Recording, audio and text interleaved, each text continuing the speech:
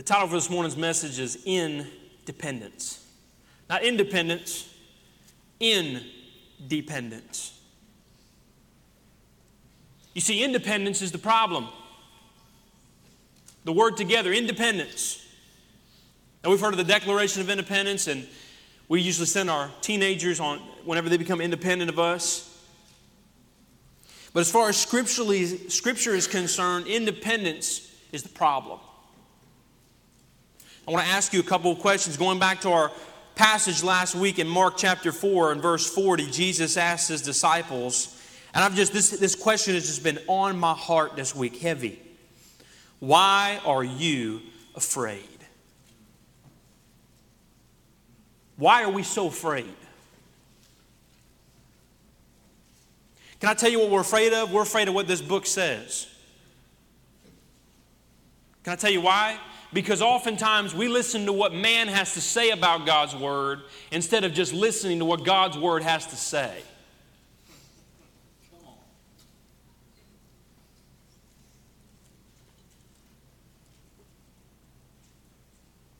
We are so concerned about what man has to say about God's Word rather than just taking God's Word for what it says. Why are we so afraid? You see, we listen to theologians like Spurgeon and Calvin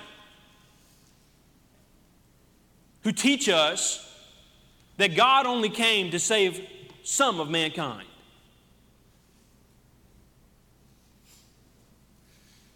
We listen to that and we get indoctrinated with that. And above that, that's just one example. But we listen to what man has to say. Well, this is what God really meant when he said this. Oh, really? That's a bold move. That's a bold statement.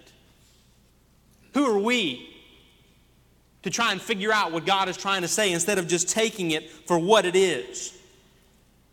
You see, mankind's problem is knowledge. Can I take you back to Genesis chapter 1 to show you that? Let me ask you a question before we turn there. And I don't want you to answer it out loud. I just want you to think about it a second.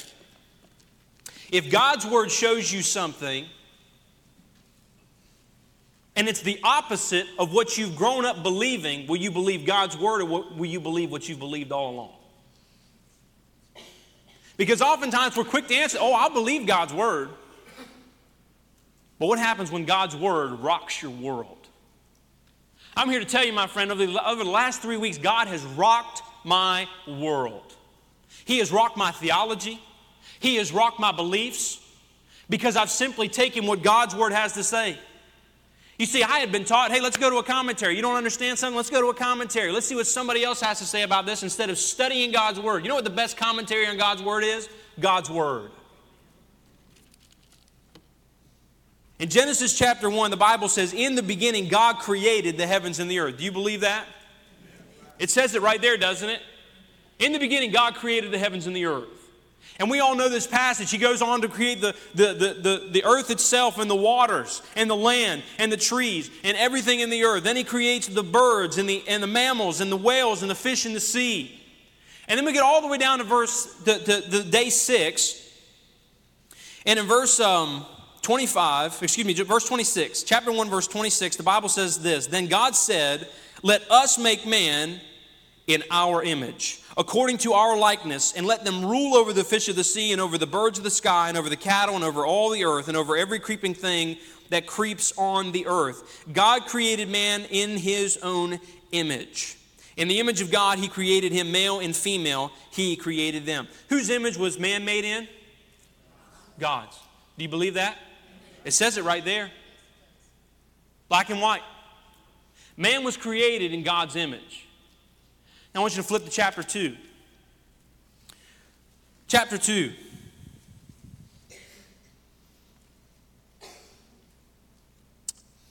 And give me a second here. Verse 7. Chapter 2, verse 7. Then the Lord God formed man of dust from the ground and breathed into his nostrils the breath of life, and man became a living being. Now, how did God make everything else? Did he create the fish dead or alive? Alive. Did he create the birds of the air dead or alive? He created them alive. Did he create the mammals and the ants and the reptiles? Were they alive or dead? They were alive. And he simply spoke and they were. Now what's the difference between the animals and mankind? The Bible says God formed man. You see, everything else God spoke into existence. Mankind he formed out of the dust of the earth. And not only did he do that, he formed man. Was man dead or alive? I got some mixed responses. According to this verse, man was not made alive until God put his breath in mankind. Who is mankind totally dependent on? God. Mankind is totally dependent upon God. Now, God puts man in the Garden of Eden to cultivate it, to nurture it, to take care of it, to name all the animals that God would bring before him. Now look at verse 16. The Bible says this, then the Lord God commanded the man, saying, from any tree of the garden you may freely eat, but from the tree of the knowledge of good and evil you shall not eat, for in the day that you eat it you will surely die. Now let's back up. Let's slow down a little bit. Because we all know the story. Adam and Eve partook of the fruit. But let's back up. What other tree was in the garden? There were two trees that were specifically mentioned. One was the tree of the knowledge of good and evil. Does anybody know what the other one was? The tree of life. Now what's the only one that God said you couldn't eat of? The knowledge of good and evil. Now let's slow that down a little bit. The knowledge of good and evil. Let's slow it down even more. The knowledge of good and evil. There's a little bit of a problem there. Because all my life growing up, I've heard do good things. You need to do good things to get God's favor. You need to go to church. You need to read your Bible. You need to pray. You need to do all these good things to gain God's favor.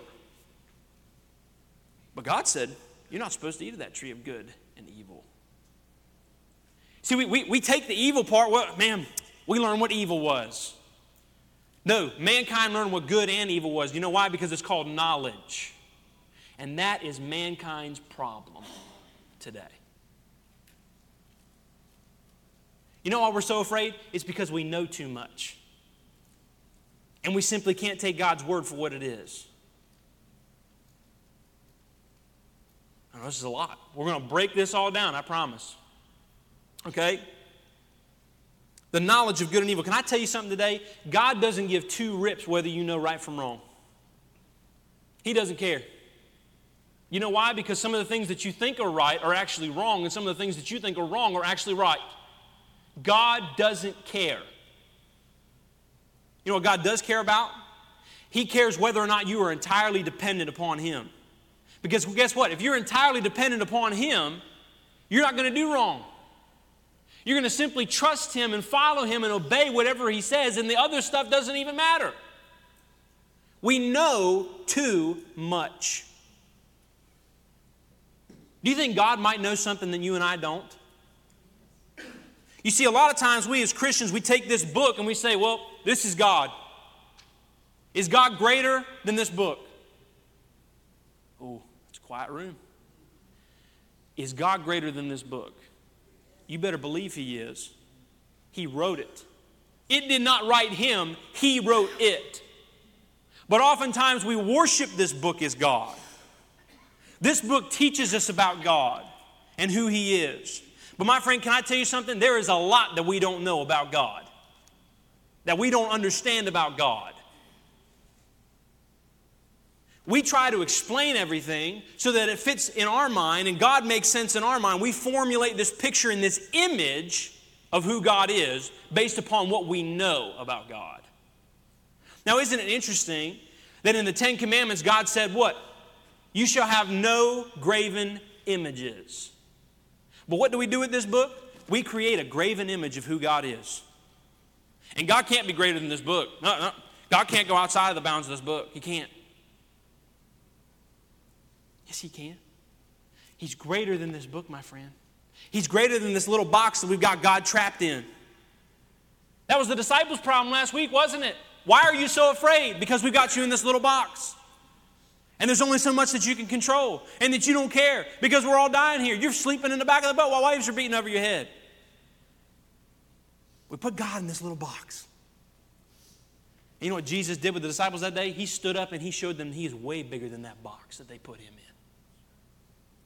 God is bigger than the box that we put him in. Now, let's look here at chapter 3. God has commanded them to not eat of the tree of the knowledge of good and evil.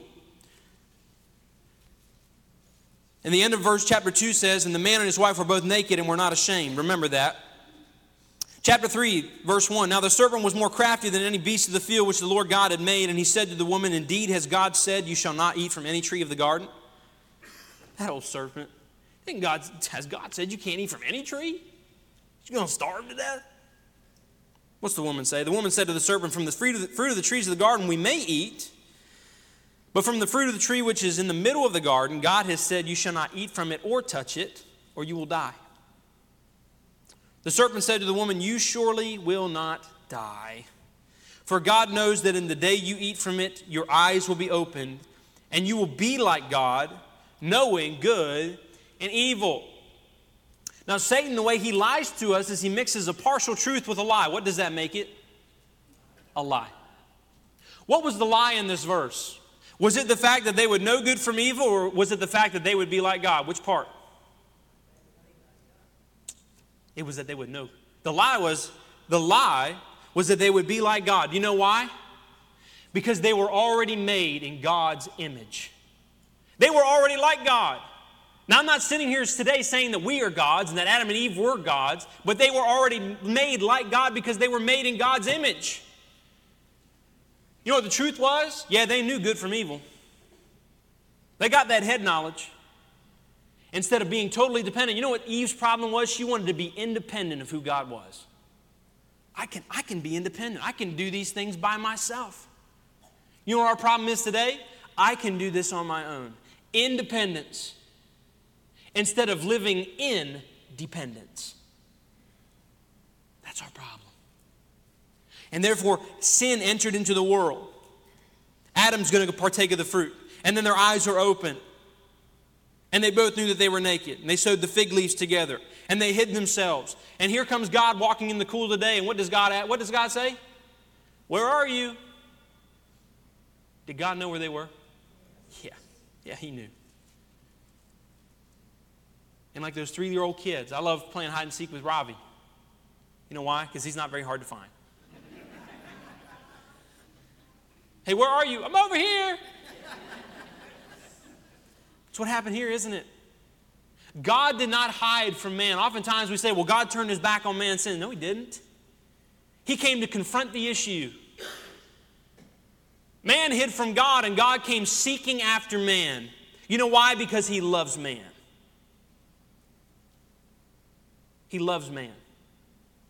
He came seeking after mankind. And he calls them out, and they get this whole situation settled. And towards the end of the chapter, verse 21 of chapter 3, the Lord God made garments of skin for Adam and his wife and clothed them. And then the Lord said, slow down. I'm getting ahead of myself. I'm getting too excited. Sorry. The Lord God made garments of skin for Adam and his wife and clothed them. Well, there it is. God hid man's sin. No, he didn't. You see, back in verse 15, he looked at the woman and he promised her that her offspring would crush the serpent's head. And what he's doing here is he's presenting them with a picture of what is to come. One will die whose blood will cover their sins to make them alive again in himself. And that person we know today is Jesus Christ. They didn't know that, but it was a picture of God's love and his grace. And then all of a sudden we just jump to the fact that God kicked them out of the garden. Let's hold on a second. Hold on a second. Down in verse 22, the Bible says, and the Lord God said, behold, the man has become like one of us, knowing good and evil. And now he might stretch out his hand and take us from the tree of life and eat and live forever. Was mankind kicked out of the garden because of their sin? No. Their sin had already been covered. It had already been taken care of. You know why God put them out of the garden? So that they would not be stuck in sin forever. Because of his love, he removed mankind from the garden. He didn't boot them out of the garden. I'll see you later. We'll deal with all that sin later. Is that not what the Bible says? Is that what I came up with, or is that what the Bible says? Is it not there in verse 22? Does it say that they kicked them out because of their sin? No. They were stuck in their sin. God did not want them to be stuck in their sin forever, so therefore he removed them from the garden.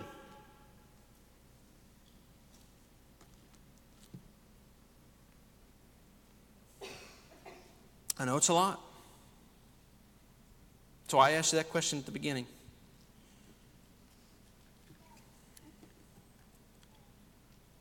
Now I want to take you somewhere.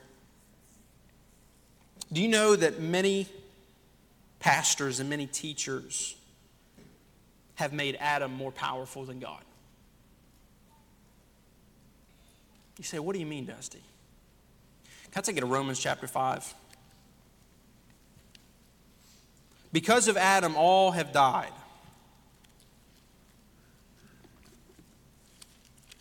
We all know that. Because of Adam, we all sinned. We all know that.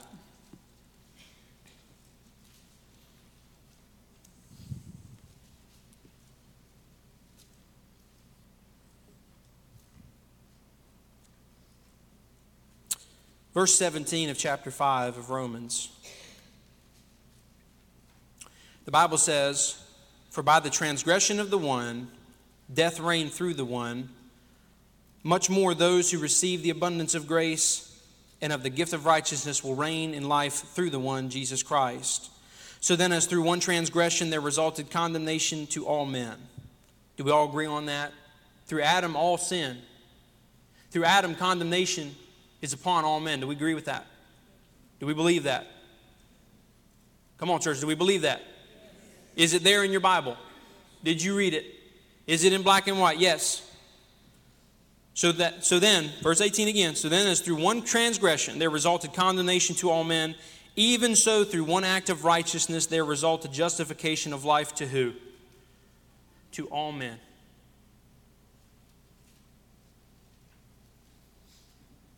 "For as through the one man's disobedience the many were made sinners, even so through the obedience of the one the many will be made righteous." Can I tell you something? When Adam sinned, all sinned. When Adam died, all died. And all were stuck under sin's condemnation. But we just read that when Jesus died, all men died and all men have come to life. Can I tell you something today? Do you believe the Bible when Jesus said it is finished? Did he really mean it's finished? Or is there more that needs to be done? You see, my Bible says Jesus said it is finished. It's done. You know what? A lot of times we think that whenever somebody comes to get saved, that somehow they've got to confess all these sins and then God's going to grant them forgiveness. If they do this, then he will do that. If they do this, then he will do that. My friend, it's done. Christ died once and for all sin. All men have come to life. The difference is, the problem is, it's a belief problem. It's an identity problem. You see, John 3:16 says, "For God so loved the world that he gave his only begotten Son." It does not say that whoever confesses their sin. It does not say whoever comes to repentance. It does not say any of those things. What does it say? Whoever believes in him will have everlasting life. Believes in what? Believes in the finished work of the cross. Believes the fact that Jesus did die for them. Believes the fact that Jesus was buried for them, that he did rise again from the dead. When Christ died, we all died. When Christ was buried, we all were buried. When Christ was made alive, we were all made alive. It's the difference of people not knowing and not believing in what's been done for them. That's the problem. Can I give you an example of that back in the book of Genesis?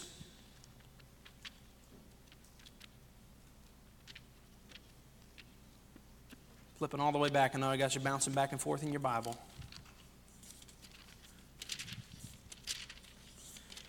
Genesis chapter 32.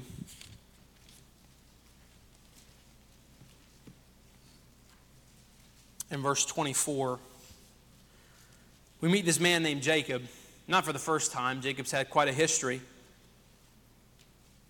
Started off lying, stealing his brother's birthright, lying to his father, deceiving his uncle. He's had a history of problems and living under false identities. And here in Genesis chapter 32 and verse 24, the Bible says, then Jacob was left alone, and a man wrestled with him until daybreak. You see, he'd sent his whole family over this river because he was going to meet his brother the next day. And the last time he saw his brother was going to kill him. And so he's wrestling with this man. And when he saw that he had not prevailed against him, when the man saw that he had not prevailed against Jacob, he touched the socket of his thigh. So the socket of Jacob's thigh was dislocated while he wrestled with him. Then he said, let me go, for the dawn is breaking. But he said, I will not let you go unless you bless me. Unless you bless me. You see, Jacob, the last blessing he got was a deceptive blessing. He hadn't waited on God's timing. He was not dependent upon God. He was independent and got it on his own will with the help of his mother. And he'd been on the run for 20 years. For 20 long years. I'm not going to let you go until you bless me, because tomorrow I might die. Verse 27, so he said to him, what is your name? Now let's stop there for a second. We all know who was wrestling with Jacob, right? It was the Lord. The Lord was wrestling with Jacob. Did the Lord know Jacob's name? Yes, he did. Why did he ask Jacob his name? Can I tell you why? Because Jacob had been lying to himself about who his identity was. Can I tell you, we live in a world today where people are lying to themselves about their identity? Because, look here, he said to him, what is your name? And he said, Jacob. He said, your name shall no longer be Jacob, but Israel. For you have striven with God and with men and have prevailed. Can I tell you something? God has given you a new name. Satan wants to keep you under the deceptive thought that you're just a sinner, that you're a murderer, that you're an adulterer, that you're a liar, that you're an alcoholic, that you're a porn addict. Those are the names that we give ourselves and that we identify as. And we have a God who has come and he has died upon a cross for our sins, was buried and raised again to walk in newness of life, and has given that gift freely to all men. And he looks at all of mankind and he says, your name is no longer alcoholic, your name is redeemed. Your name is no longer porn addict, your name is loved. Your name is no longer murderer. Your name is child of God. Can I tell you, there's a lot of Christians today and a lot of people living in the world that are still living under that name Jacob. My name's Jacob. There's a lot of baggage with it. There's a lot that goes with my name. You know what Jesus says? I've taken care of all that. I've given you a new name. Why don't you stop being independent and come back to being dependent upon me? Because that was the problem from the very start. We became independent. Oh, I know all these things. I'm so wise. I understand how God works. Can I tell you something? The last 3 weeks, I've realized how dumb I am. How really absolutely stupid I am as a human being. It's all so simple. And it's right here in black and white. But for too long, I've been distracted with what other people have to say about the Bible instead of just reading the Bible and saying, I believe what the Bible says.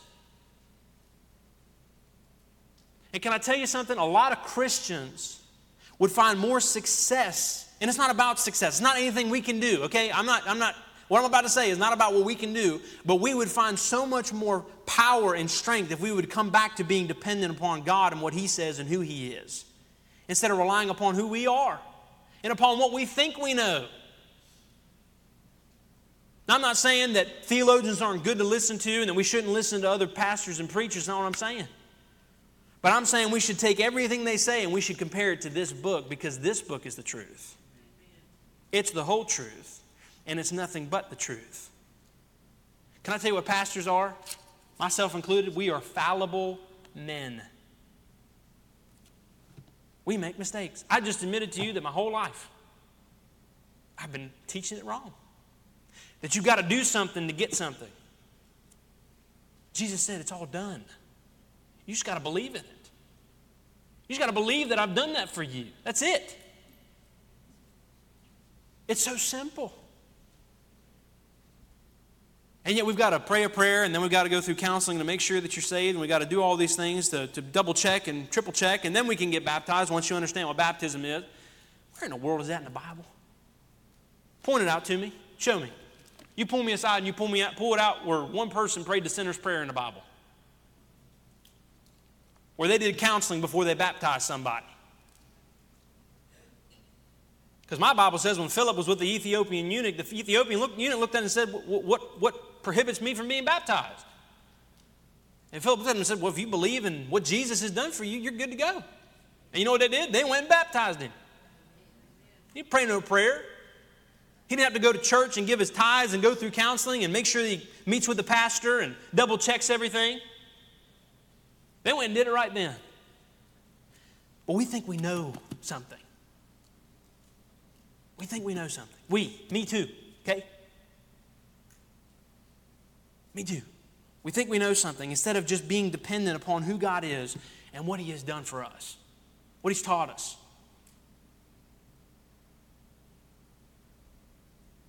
Could it be that Jesus knows a little bit more than you and I do? Could it be that Jesus knows something that you and I don't? Could it be that there are things about God that you and I will never be able to understand? You better believe it. My friend, we don't even know a fraction about who God is. We don't. This book gives us the things that we need to know and understand to come to salvation. But God is so much bigger. And He's so much greater than what we give Him credit for. Can I tell you why we don't want to go deeper in our relationship with Jesus? It's because we're afraid. I was talking to one of the deacons this week, and we were talking about God asking us to do things. And how oftentimes it's so hard to do some of the things God asks us. You know why it's hard? Because we make it hard. We make it hard. God asks you to go pray for somebody. Is that hard? Come on. Why don't we go? I don't know, God. They may not like that. They may not appreciate that. They don't really know who I am, and, I'm not used to doing that. Who makes it hard? Does God or do we? We do. Y'all, it's not hard. We make it hard. It is so simple. God's word is so simple. That's why it says when we come to faith, it's in childlike faith. Simply believe what I've told you. That's what I love about Ravi. You could tell him anything and he'd believe you at this age. And God looks at us and He says, unless you come to me in childlike faith, you won't believe it. You know what the scribes and the Pharisees' problem was? Hey, we want you to show us signs. We want you to explain these things to us. We want you to tell us about these things so that we can know. Jesus said, no, not going to do that. Because it's not about that. It's about believing in what He says. It's about being obedient to what He tells us to do. And it's about being completely and entirely dependent upon who He is as God. From what we eat to what we dress. He talks about, he uses the illustration of God clothing the lilies of the field and feeding the sparrows and taking care of them. How much more does He love you? And if we're not to worry about those things, then why in the world are we so worried about so many things in life? You know why? Because we're not dependent upon Him. We're living under that knowledge. In Proverbs chapter 1 and verse 7, the Bible says the fear of the Lord is the beginning of knowledge. If you really want to know something, start living for God. Start being entirely dependent upon who He is. That's when you'll get to know things. You'll get to know what His will is for your life. You'll get to know what His plans are for you. You'll get to know how He's going to lead you and use you to accomplish great things to glorify His name. But you know when the problem arises? When God asks us to do something and, God, why do you want me to do that? Can I tell you what happened last Sunday morning? I almost messed up. When that thought first popped in my head that morning. That's crazy, God. Why? I'm brushing my teeth. That's the most random thing in the world. Until my spirit was heavy. And I prayed and said, well, I guess if that's what you want me to do, then we'll do it. My friend, I'm telling you, God has been rocking my world these last 3 weeks. And it's a lot to swallow. Because some of these things are completely reversing the things that we've been taught all of our lives. But are we going to believe what man has to say about God's word, or are we going to take God's word for what it says? That's what it's about. Now, if you want to get a preacher that is versed in all that we've been learning and all those theological things, then go ahead. It's okay. No hard feelings. But can I tell you something today? From this moment moving forward, I'm going to preach this book and this book alone. Because this book's all that matters.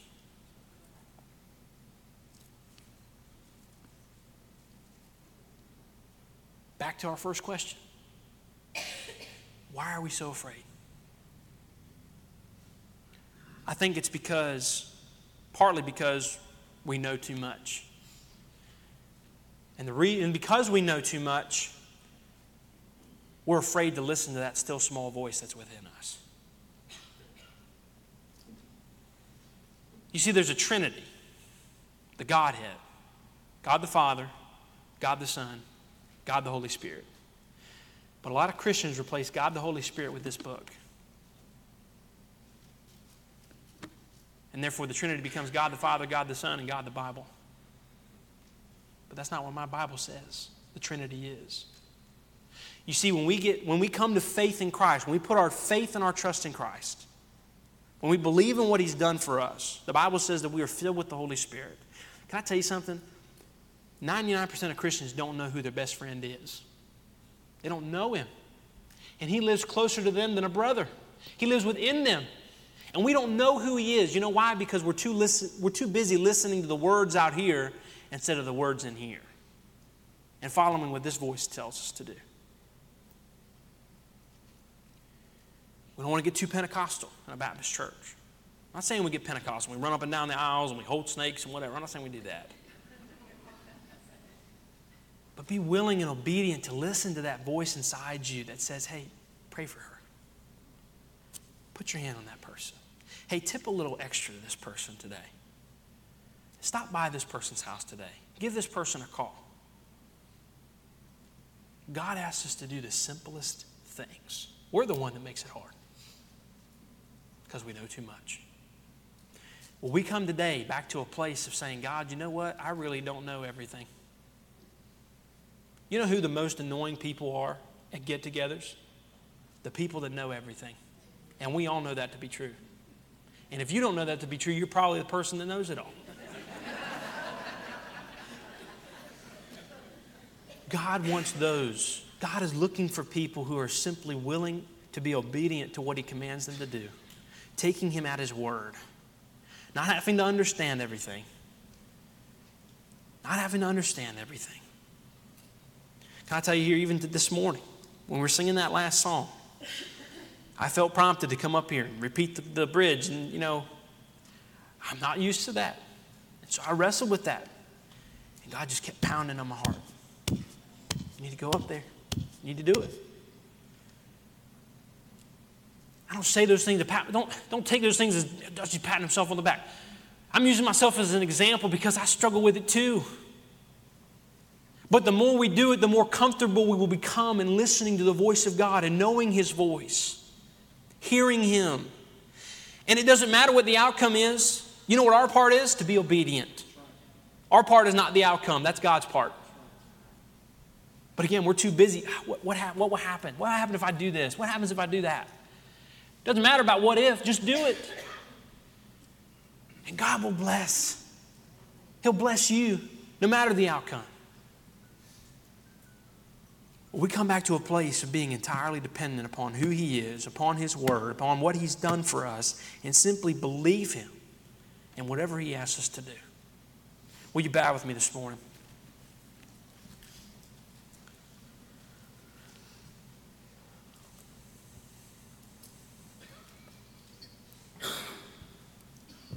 The only way we'll know Him more is if we spend time with Him, is if we come back to a place where we wrestle with God.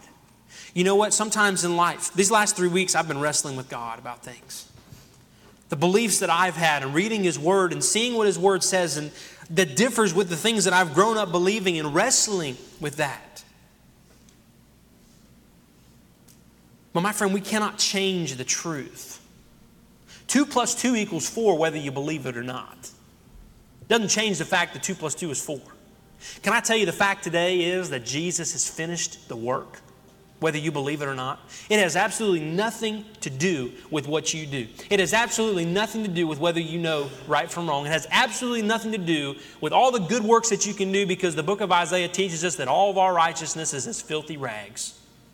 What matters is trusting and believing in the finished work of Jesus Christ on the cross and living in your new identity in Him.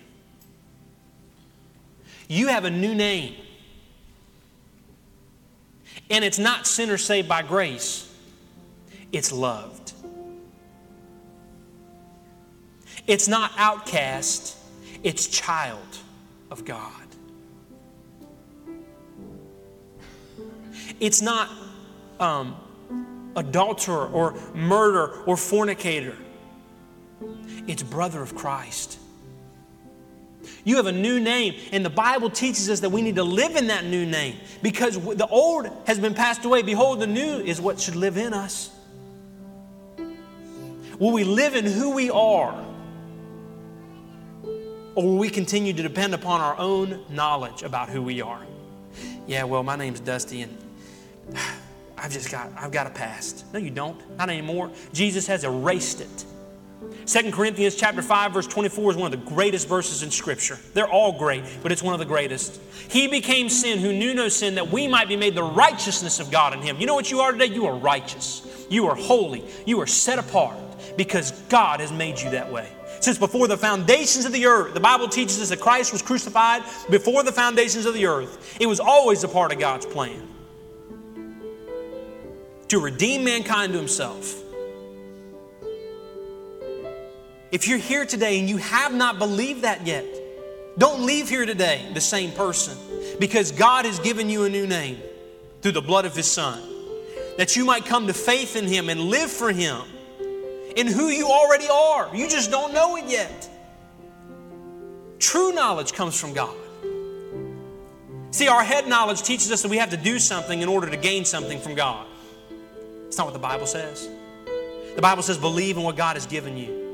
He's given you a new name. Believe in it.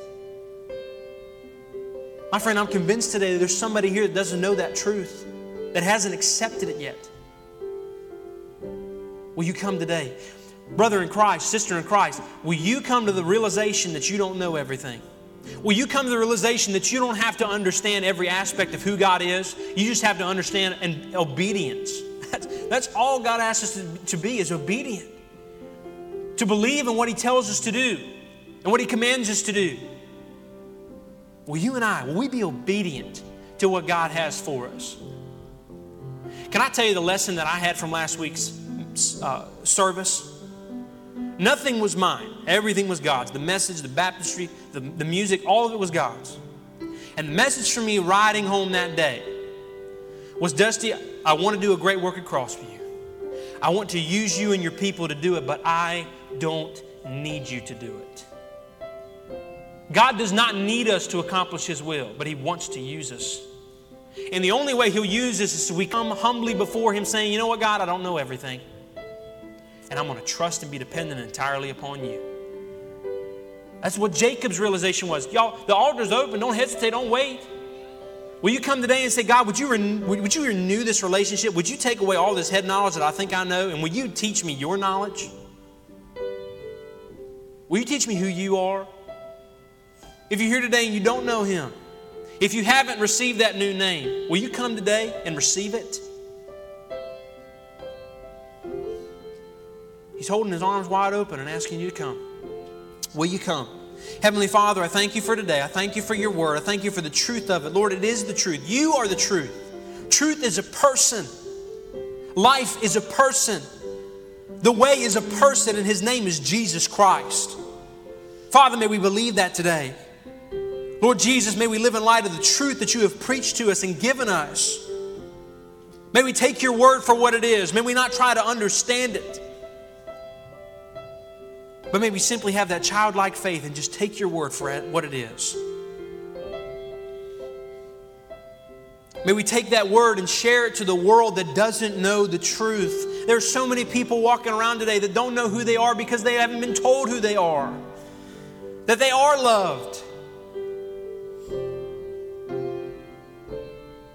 So many churches preach hate without even knowing it. And God, yet you stand with arms open wide saying, come to me, all who are weak and heavy laden. I will give you rest.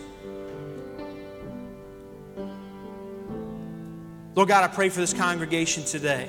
I pray for this church. Lord, I'm excited to see what you're going to use Crossview Baptist Church to do in Ben Hill, Irwin County. I'm excited. The way that you're moving and working in my heart and these people's hearts, the things that you're doing here at this place, that you are. May we not miss that, God, that you're doing. Not that we're doing, but that you're doing. Father, may we live in light of it. May we be excited about it. And may we simply be obedient to whatever you call us to do. I pray for these people, God. Thank you for them. Thank you for their ear. I pray that you give them ears to hear and eyes to see the truth of what has been shared today. That they may see the length and the breadth and the width and the height of the love of God for them. As Saul prays in Ephesians 3. God, may we live in light of who we are today and our new identity in you. And may we let the work up to you. For that's who it belongs to in the first place. May we simply be obedient to your commands. And it's all these things we ask in your name. Amen.